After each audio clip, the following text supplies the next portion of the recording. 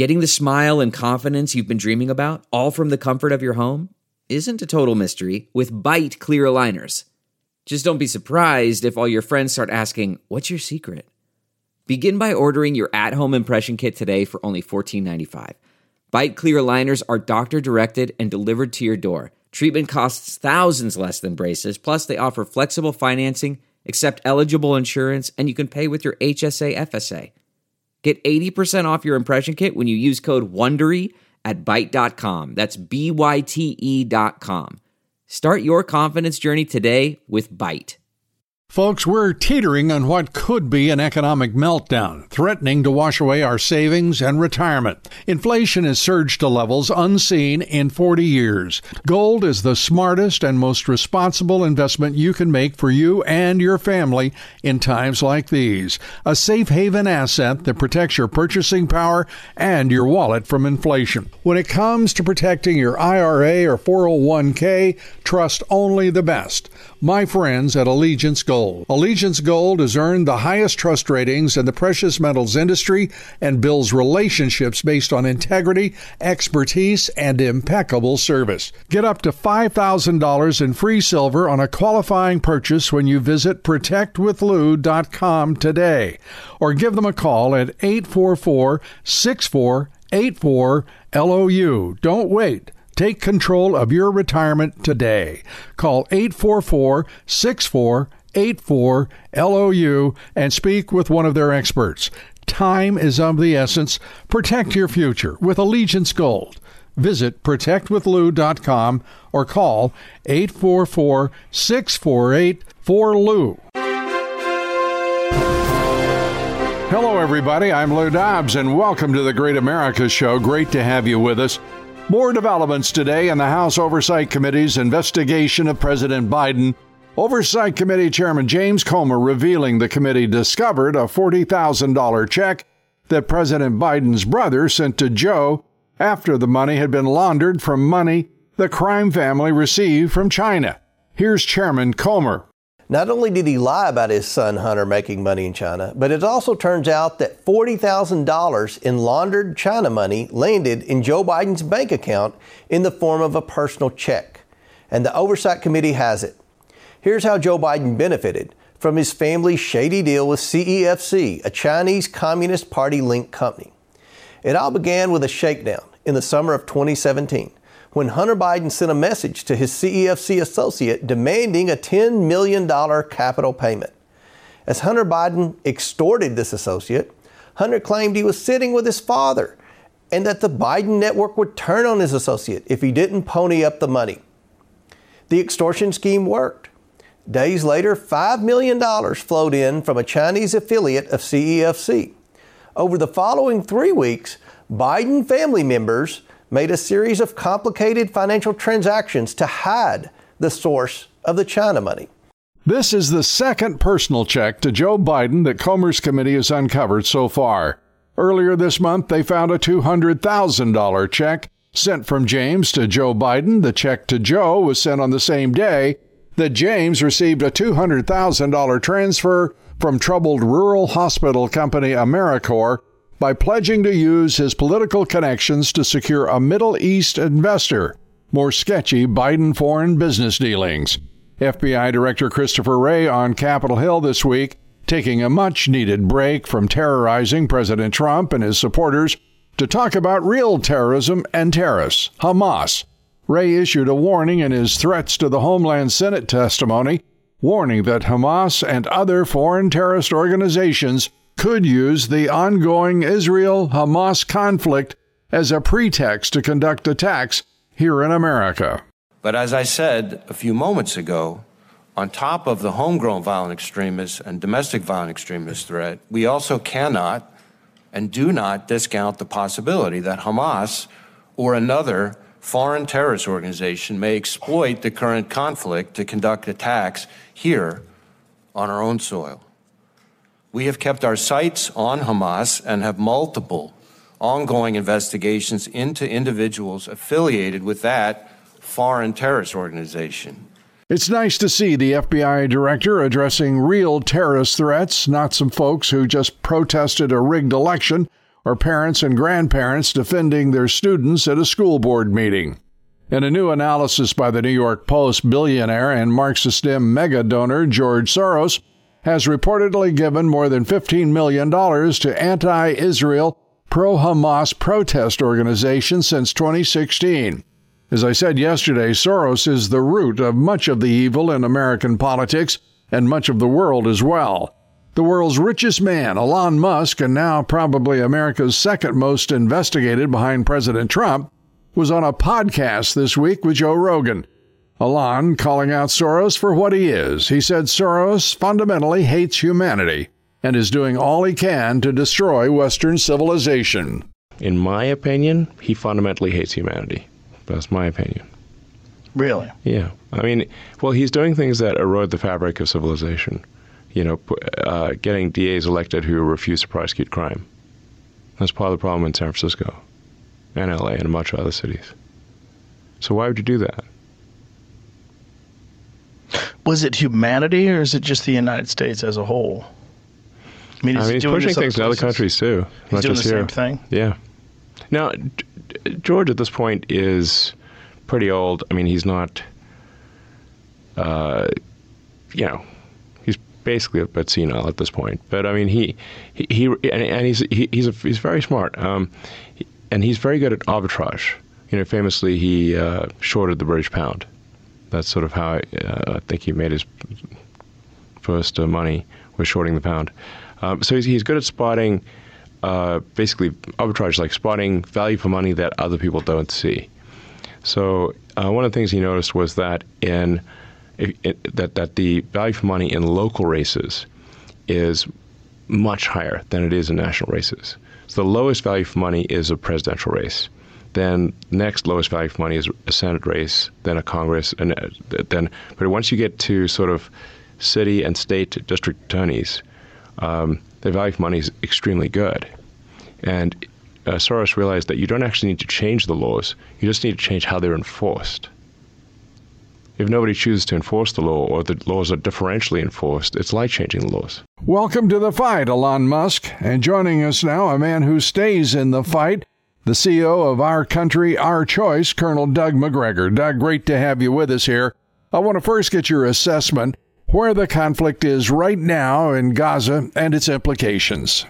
Well, I think we're at the beginning of what could potentially be a regional war. For the moment, Israel is focused primarily on Hamas and annihilating it. And sadly, it sounds like the population of Gaza along with it.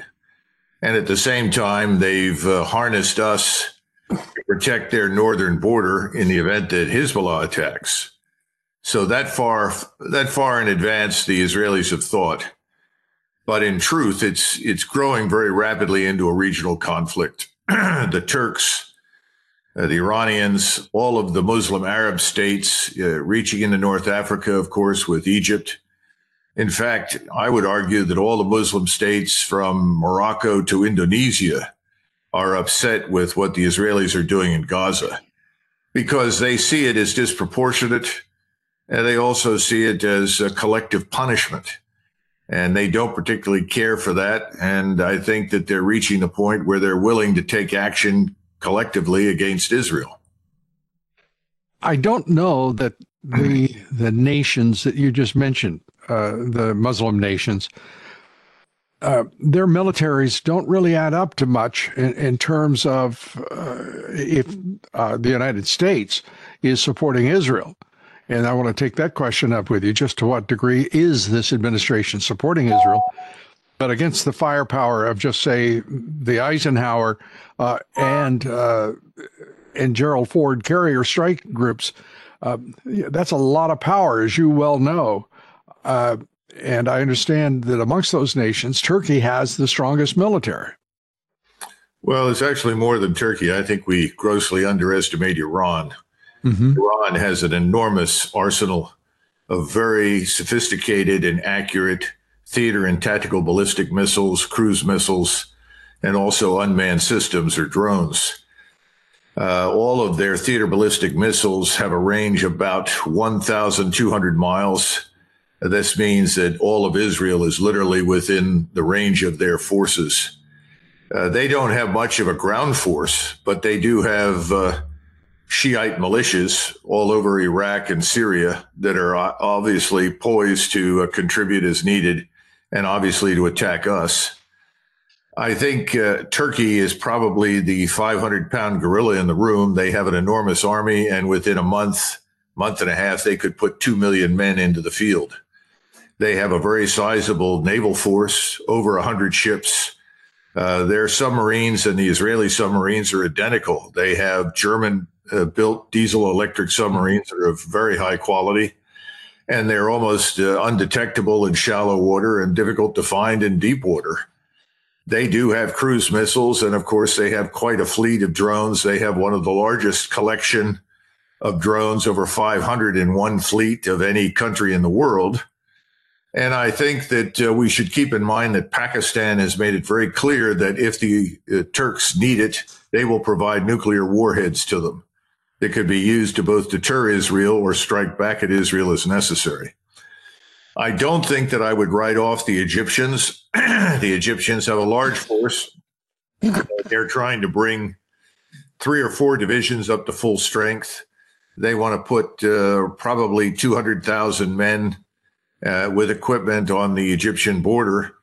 And again, General Sisi in Egypt is not interested in a war, but he may not have much choice in the matter because his population is enraged.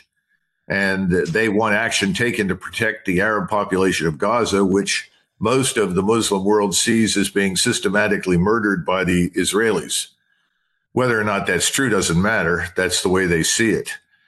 And I think, the Saudis, the Emirates will certainly support in whatever ways that they can. The Jordanians obviously are very much like the Egyptians. They're not interested in a war, but they too may not have much choice because now Palestinians in Jordan actually outnumber Jordanians. We haven't even talked about the West Bank, which will probably erupt in a revolt against Israel. And then, of course, Syria and Hezbollah. Hezbollah has 140,000 roughly missiles and rockets, of which about 40,000 are top of the line and actually quite accurate. They could probably destroy the city of Haifa and certainly could destroy any Israeli bases in the northern part of Israel. And then you have the air defense systems. And while the air forces aren't impressive, the air defense systems are Russian. The S-400 operates across Syria and Lebanon. That could easily be put into operation, and that would shoot many of our aircraft down. Then you have the S-300, which would also contribute to the air defense network. And I think we need to understand there are about 90 aircraft on each of the carriers. All 90 aircraft are not fighters that are designed to deliver ordnance. On each one, perhaps 40 or 50, are designed for that purpose. When you look at the sortie rate, that is the number of aircraft they can launch and then recover, you're talking between the two carriers, perhaps 20 or 30 aircraft at a time. I don't know precisely where the carrier groups are located, but I suspect quite a distance from Israel. Because as you sail into the Eastern Mediterranean, you're vulnerable to all sorts of systems from the Turks, the Syrians, the Lebanese, the Hezbollah. And as a result, that means that you've got to fly a long distance, deliver your ordnance, turn around and come back. And we're not postured to refuel them, which means that many of them could have to land in Israel to refuel. Landing in Israel, which is probably going to end up living under an almost constant rain of rockets and missiles, can be problematic. Then, of course, you have cruise missiles that can be launched, Tomahawks, and they're going to have an impact. There's no question about it, but many of those can be shot down. Those are not very fast. They're not hard to target. They're not hard to shoot down. And those air defense systems that I mentioned have shot them down previously. So I think that we overestimate the impact of the naval power. Now, I don't know what kind of Air Force contribution there will be. I know we've moved some B-52s to the region. Where they are and how they could be used is a question I can't answer. Yeah. Each B-52 can drop 90 500-pound bombs. If you change the load to have more accurate munitions, say 2,000-pound bombs, they'll carry fewer, but they'll be accurate. But then again, the B-52s can also be shot down. I don't know about the plan to use B-1 or B-2 bombers. And then finally, You have the air forces that are stationed in the region, U.S. Air Forces. They're vulnerable. They're on airfields that are not well protected from an air defense standpoint, which is why we're sending over air defense battalions as we speak right now. How many of them are available and how they would be used, I don't know, but most of them are designed to protect the forces that we have in Iraq and Syria. We have about 1,000 men up in the northeast corner of Syria, and they're in a very vulnerable position, Lou. A friend of mine in the building, I'm talking about the Pentagon, said, Doug, they're in a position much like Wake Island in 1942. They're too far away. We can't get to them quickly, and they could easily be overrun. Now, who will do the overrunning? Will that be Shiite militias? Will it be Turkish forces? If the Turks actually intervene directly, and I think they will, I don't know. And then, of course, in Iraq, we have some forces as well as in the Gulf region. All of those are within range of various Iranian weapon systems. So I think we have to be very careful. What we don't have that we actually need, Lou, is an army. The United States Army is about 450,000. And most of the punch in the U.S. Army, that's your mobile armored force, is sitting in Poland, Lithuania, and down in Romania. We're not going to be able to move them at all. If we do, it'll take us a long time to get them somewhere, and we're not going to be able to move the munitions that go with them. That includes artillery and tanks. So we're reliant almost exclusively on air and naval power. And to be frank, Lou, I don't think the people ashore are all that concerned about those carrier battle groups. They have never had a sustained impact. They look powerful. They sound powerful. But when it comes to sustained impact on the ground, on land, not really. So I think it's a dangerously slender thread from which to suspend U.S. national strategic interests. Frankly, I think we're overwhelmed. This is not 1991. We don't have the forces we had in 91. We live in a very different environment, and all of the Arab states have changed. Technology has changed. There are many things they can do now that they could not do 50 years ago. They have populations that are actually much better educated, that can master technologies that they couldn't master 50 years ago. So I think the Israelis are in a very difficult position, and I think they ought to reconsider the wisdom of pressing ahead in Gaza the way they're headed. We're talking with Doug Macgregor, and we will be right back. We have the foundation. Let's see what we can build here in terms of an outlook for a excellent outcome for everyone involved, Israel, the United States, and the region. We'll be right back.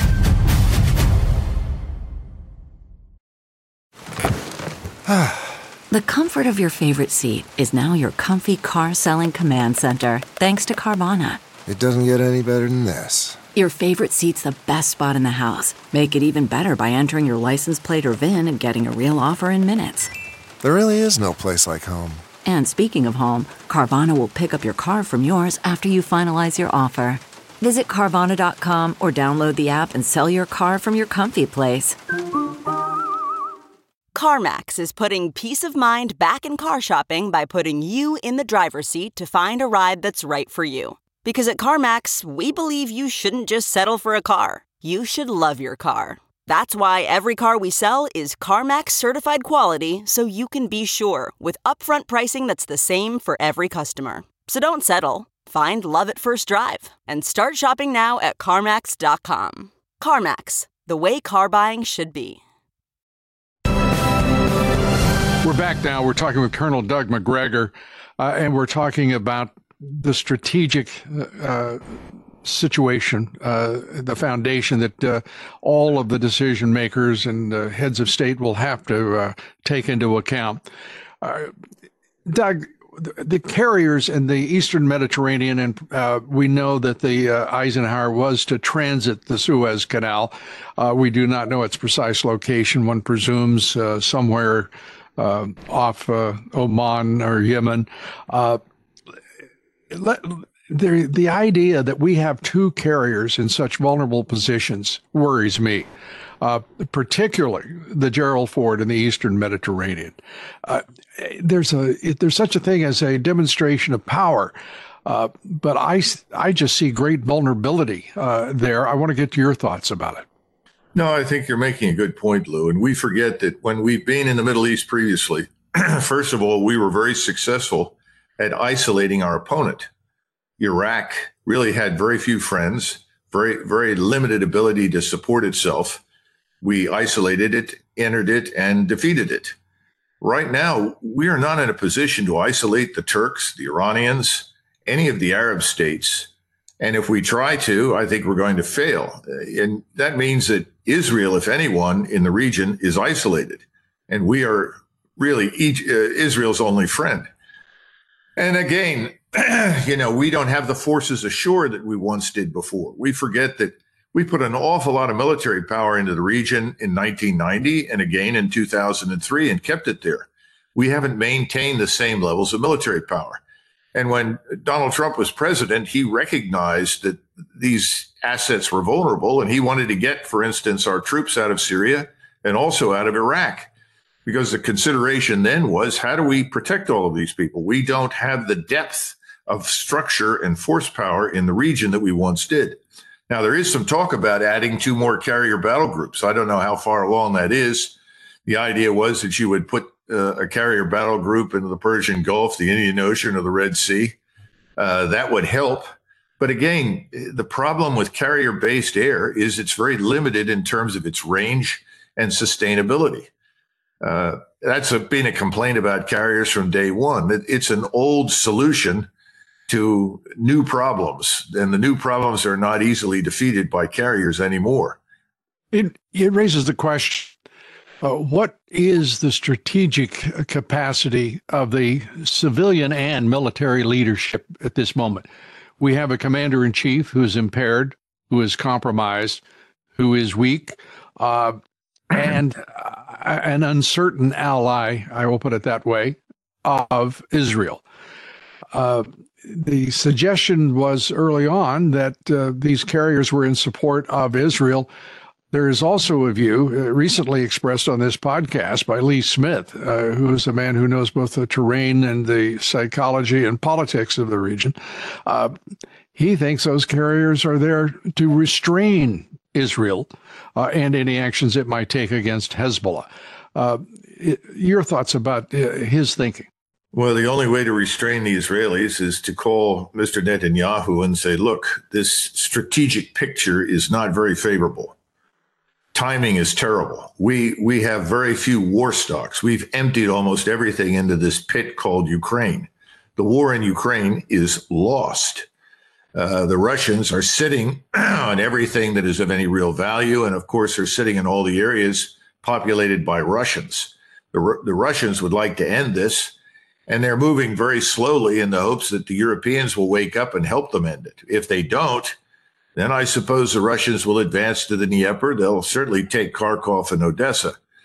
But there's no hope for Ukraine. And we're trying to keep that place on life support, while at the same time, we're now confronted with a much larger and, in my estimation, far more dangerous situation strategically. Because if we proceed as we are trying to right now, and we go to war with Iran, which seems to be the widespread wish on the Hill by everybody, Russia is not going to stand by and allow Iran to take us on alone. Remember, Iran has stood by Russia throughout the Ukraine conflict. That means that Russia will also probably back the Turks when the Turks decide to enter, although we know that Mr. Putin has urged Mr. Erdogan to reconsider and have some patience and give it time.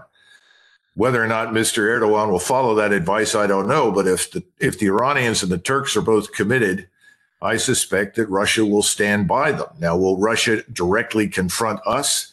I don't know. But you can get very confused at sea in the Mediterranean. You've already got Russian vessels out there, not very many, certainly Russian submarines. You have Turkish vessels and Turkish submarines. I don't know what else is out there besides us and the Israelis, but it's a small area. I mean, if you're an admiral in the U.S. Navy, you look at the Eastern Mediterranean and say, this place is a puddle. Where does the United States Navy like to operate? The Pacific and the Atlantic. There's plenty of space. That's where we enjoy a huge strategic advantage over anyone else in the world. We don't have that in the Mediterranean.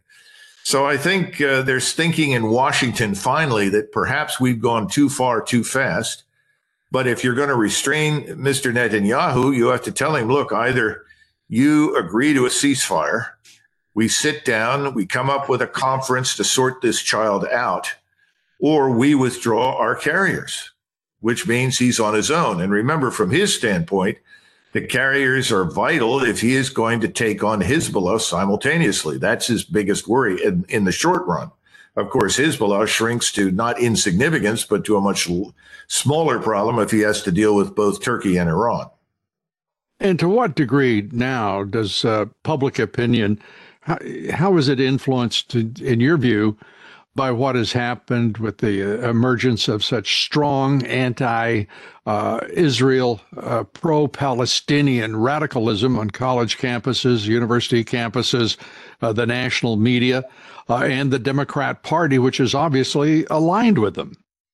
Well, it's funny you bring that up. A friend of mine, he's a nice person. He's made lots of money. I've known him for about 40 years. And he said, Doug, where did all these Muslims come from?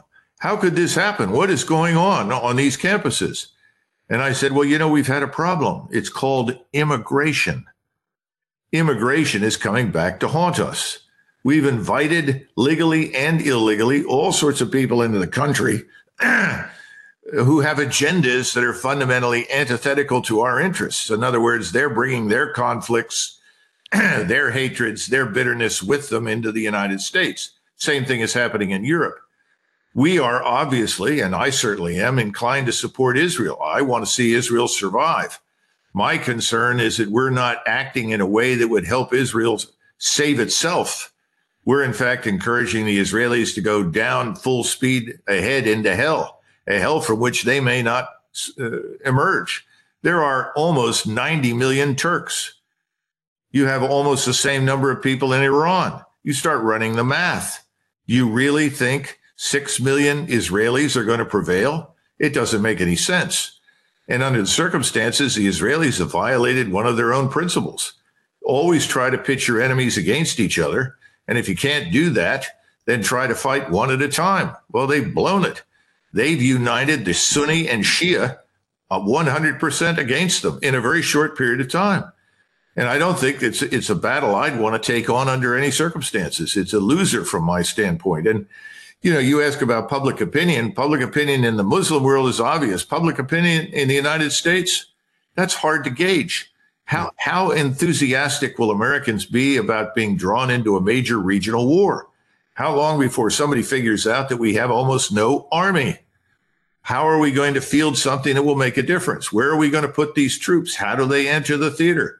We always bet, or at least depended upon, access to Egypt in order to get to Israel's support with ground forces. How do we get them in now? All good questions and all difficult to answer. We're going to come right back with Doug Macgregor. We're talking about what in the world kind of mess is the world. We'll be right back.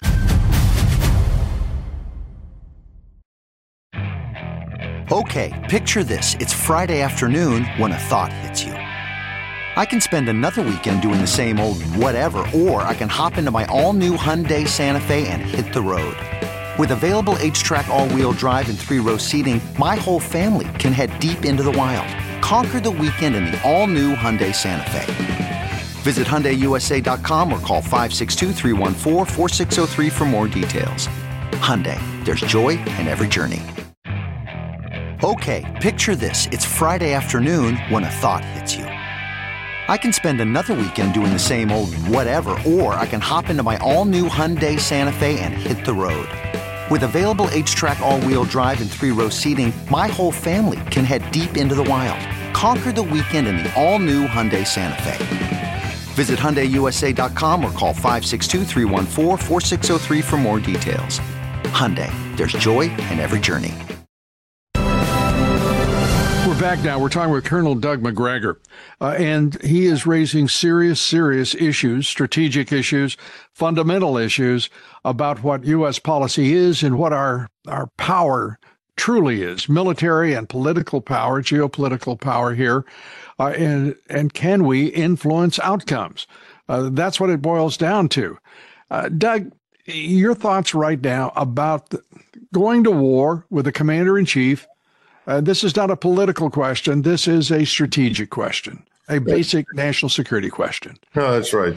With a commander-in-chief who obviously is not well, who is impaired and incapable of coherent thinking, a military that is now awash in woke madness that is not only distracting from their mission, but is seemingly subsuming the time that our general officers should be spending with strategic thinking and truly asserting our power in pursuit of the U.S. interests.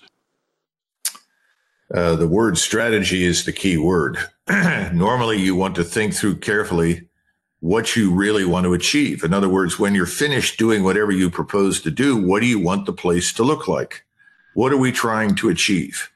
In my judgment, in the region, our long-term strategic goal is to preserve the existence of Israel. That should be uppermost in both our minds and the minds of the Israelis. That's not where we're thinking right now. We're emoting. There is no strategic means and ends calculus. There's no realistic appraisal that we're operating 7,000 miles from our home. We have limited resources that we can project. We cannot predict with any certainty what kinds of technologies will be used against us that could surprise us. You know, someone once said the most important thing to do when you plan in military affairs is to plan for the worst thing the enemy can do to you. Well, what is that? I mean, go down the list, and obviously disabling or sinking a carrier is probably number one. Do they have the capacity to do that? And the answer is yes, that capacity exists in the region. And you have to bet on the very high probability, if we go to war with Iran, that the Russians will come in to support the Iranians. Under those circumstances, the Turks would be fools to stay out, because Mr. Erdogan wants to present himself as the leader of Sunni Islam. He is already the leader of the Muslim Brotherhood in the region, and he leads the Muslim Brotherhood here in North America. So there is no strategic thinking. There's no hard-nosed, sober-minded analysis that would lead us to tell, for instance, as Nixon did in 1973, when the Israelis finally beat back the Egyptians and then crossed the Suez Canal, stop. Don't cross that canal. If you cross that canal, the Russians will come in. If the Russians come in, we're committed to a war that we don't want to fight, and you won't win. Well, that was Nixon in 1973.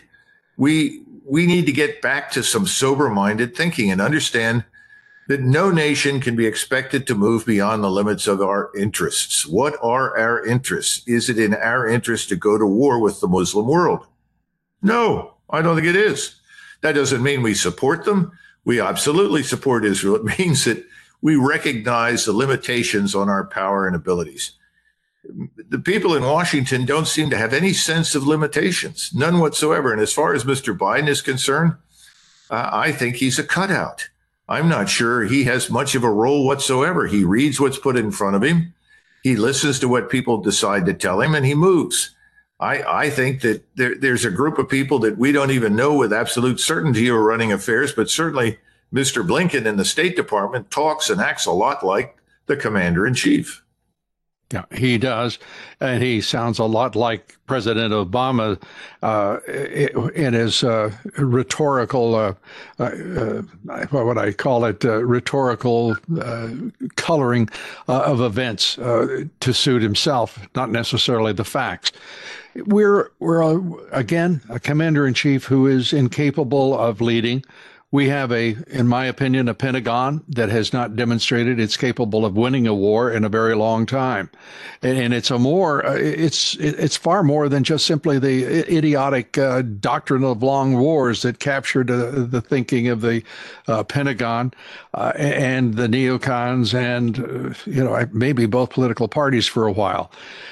But this is a military that is, to your point earlier, this is not the U.S. military that we're accustomed to. 70%, one report talking about 80% of the U.S. Army is not physically fit for combat, for just basic PT. I mean, what in the world is going on, and why isn't more made of it until the moment at which we just might need a fighting army? Well, people don't like bad news, and bad news never plays well. The other thing is that we have a lot of people permanently living in 1991. As far as they're concerned, Desert Storm just happened a couple of years ago. They aren't asking any hard questions. You go back to the Korean War and look at the disaster that befell us in 1950. We were almost driven into the sea off the peninsula by a North Korean army. It wasn't even the Chinese army. And people said, what happened? Well, we stopped doing many of the things that we did during the Second World War. We dismantled a lot of our capability. We shrank the size of the force. At the time that the Korean War broke out, we had one carrier that we could send into action. We're in a very similar position that we were at the beginning of the Korean War. The good news is that we're not yet trying to defend the indefensible. In other words, we're not sitting in the Pusan perimeter, but we don't want to get there. But no one is thinking rationally. Everything is about emotion. It's the same thing in the Muslim world. They see numbers about 3,500 children killed by the Israelis. The Israelis look at pictures of butchered Israeli citizens, and everyone is emoting. You know, you pay people that run these governments, whether they're Netanyahu or Mr. Biden or anybody else, to be thoughtful, to restrain their emotions, to be sober-minded, to look at the risks, and not to take outrageous risks. That doesn't seem to be happening. And I'm not sure how many people in Washington, frankly, are capable of that depth of consideration and contemplation and reason. It's a disturbing time in this country, even absent all of the foreign competing and dangerous challenges that we're facing. There's another part of the equation that we haven't talked about, and very quickly, I'd just like to turn to it. There is the assumption that the United States would simply react conventionally, predictably, and that somehow the enemy is highly predictive here. And I'm talking about, obviously, tactical nuclear weapons, because this has to be a standoff. I believe, and I want to get your view, I believe whatever we do from here on for the United States, because of what we've talked about, the weakness of our traditional army, the limitations that are so many, that it has to be a standoff war, bringing technology and brute power to the battlefield immediately, because we know that the doctrine of the long war is a loser every time for the United States. Oh, you're 100% right. And I think we do want to rely on standoff fires, standoff attack, precision strike. The problem is that there's no evidence that that wins wars. In 1991, we launched 40 days and 40 nights of precision strike all over Iraq, and it fundamentally did not dislodge the Iraqi military from its positions in Kuwait. We had to go in on the ground. The Israelis do not have that large a force. Their force right now that they mobilized is larger than the U.S. Army. But when you look at the numbers arrayed against them, and keep in mind that the Syrian border is about, for Turkish forces, a 12-hour march down to the Golan Heights.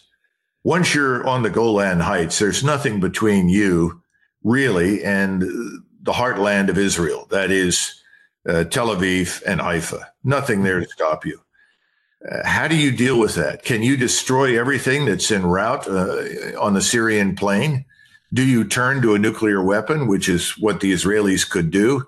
That's very dangerous because, as I pointed out, the notion that your opponents will not be able to respond is misleading, because we know the Turks can get a hold of a nuclear weapon.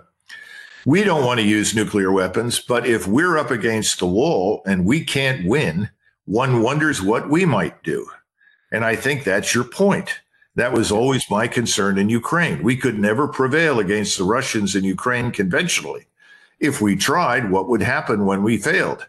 Well, then someone would say we'll have to use a nuclear weapon or threaten its use to avoid being annihilated.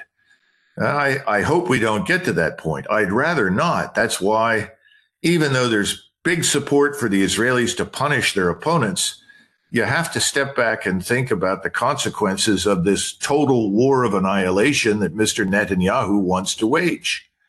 You know, there was an attempt, I'm told, by Mr. Blinken to come up with some sort of relocation plan for the people in Gaza. All of the Muslim countries were appalled. They were repelled by that idea. They said, this is their home. This is where they live. You're not going to drive them out. Not drive them out and also not make them their problem, which has been the Arab attitude for a very long time. Of course. Colonel Doug Macgregor, as always, instructive, illuminating, insightful, and thank you very much. We appreciate it. Thanks, Lou, for all that you do. Thanks, everybody, for being with us. Our guest tomorrow on the Great America Show will be attorney John Eastman. The former Trump attorney in his impeachment trials is now facing disbarment in California for having represented President Trump. John is in a battle with the California Bar Association. We take up all of that and more. Please join us here tomorrow. Join us each and every day. And follow me on Twitter and Truth Social at Lou Dobbs, on Facebook and Instagram at Lou Dobbs Tonight. And check out LouDobbs.com. Thanks, everybody. God bless you. And may God bless America. Look around. You can find cars like these on AutoTrader, like that car riding your tail. Or if you're tailgating right now, all those cars doubling as kitchens and living rooms are on AutoTrader too. Are you working out and listening to this ad at the same time?